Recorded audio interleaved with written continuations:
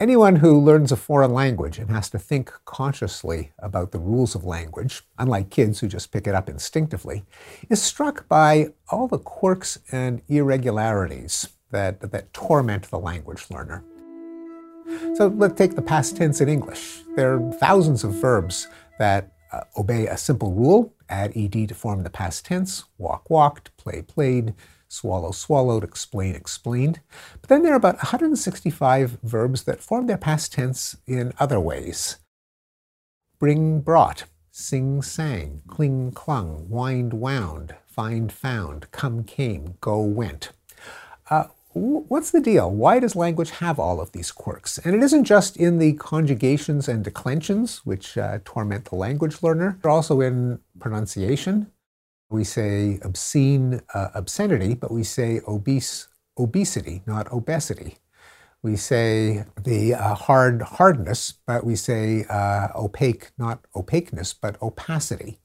So we've got all of these exceptions. Why does language have this hybrid structure of elegant, almost mathematical rules, but also these maddening exceptions? Ultimately, I think this comes down to the neurological structures that are behind language and ultimately behind brain function in general. Namely, like any computational system, the mind comes equipped with rules or algorithms or procedures, and those help us deal with an unlimited number of possibilities, including new ones. When a new word enters the language, like to dox, namely to reveal someone's identity by divulging confidential documents, or to sext, to broadcast a nude picture of yourself in a text message. We don't have to go to the dictionary to look up the past tense form. We know that it's doxed and sexted. So rules are like the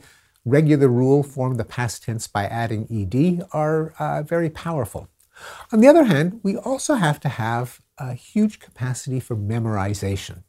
And that's because our vocabulary, the 50 to 100,000 words that we learn, are arbitrary pairings between a sound and a meaning. You can't figure out what the word for dog is going to be just by knowing that it barks and it lifts its leg at fire hydrants. You have to have grown up in an English-speaking community where people refer to that animal with dog and just use brute force memorization. Children are good at ferreting out the rules of language. We can see that in the kinds of errors they make, like we holded the baby rabbits, or the paper teared, so I sticked it together, where they over-apply the regular rule to the irregular cases, showing that they're not just memorizing what they hear from parents, but kids are also very good at memorizing words, and it's thought that a child picks up a new word probably at a rate of about 1 an hour from the age of 1 through adolescence.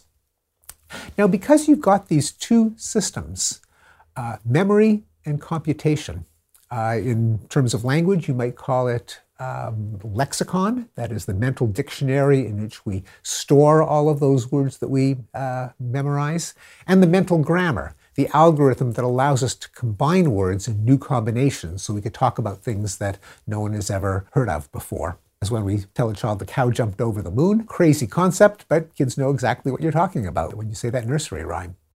Now, the fact that we've got these two systems means also that they can kind of compete, that there may be some concepts where the rule system can express the concept, like something takes place in the past, you express that with the suffix ed, walk, walked, or something takes place in the past, you just memorize a chunk. Came means come in the past. Sang means sing in the past. There's nothing that prevents a memory system from swallowing that solution whole and regurgitating it when it's needed next. And because the boundary is contested, does the rule system get to express it? Does the memory system get to express it? You've got languages as this pastiche, this hybrid between elegant rule-governed structures and quirky memorized structures. Now, that still raises the question, where did all of those quirky memorized exceptions come from in the first place? And the answer is that language acquisition is never perfect, and we never use exactly the language that we get from our parents and peers. We always make some changes. We slur some words, and other people might copy our slurring just because we're all lazy. We might exaggerate others if everyone keeps saying what every time we slur something. We invent new coinages when the need arises. And as these innovations get introduced into the language, it gradually changes, some of which consist of memorizing for yourself what earlier generations created by a rule. So to give an example, we have a number of irregulars that don't change at all from the present to the past. Today I cut, yesterday I cut, today I put it, yesterday I put it. Others that change a D to a T, build, built, send, sent. Historians who go back in the history of the English language find that those often used to be regular. There was cutted and putted and builded, but as people swallowed the ends of their words, sometimes people wouldn't hear the second syllable at the end, and they would be lazy, they wouldn't pronounce it enough, and so builded would morph into built, and their children would hear it as built and just memorize it that way. An irregular is born. That can happen not just for swallowing or losing syllables, but for vowels, because we adjust our pronunciation when we add a suffix to the end of something. So if we have, in earlier periods of the English language, sleep might have been sleeped.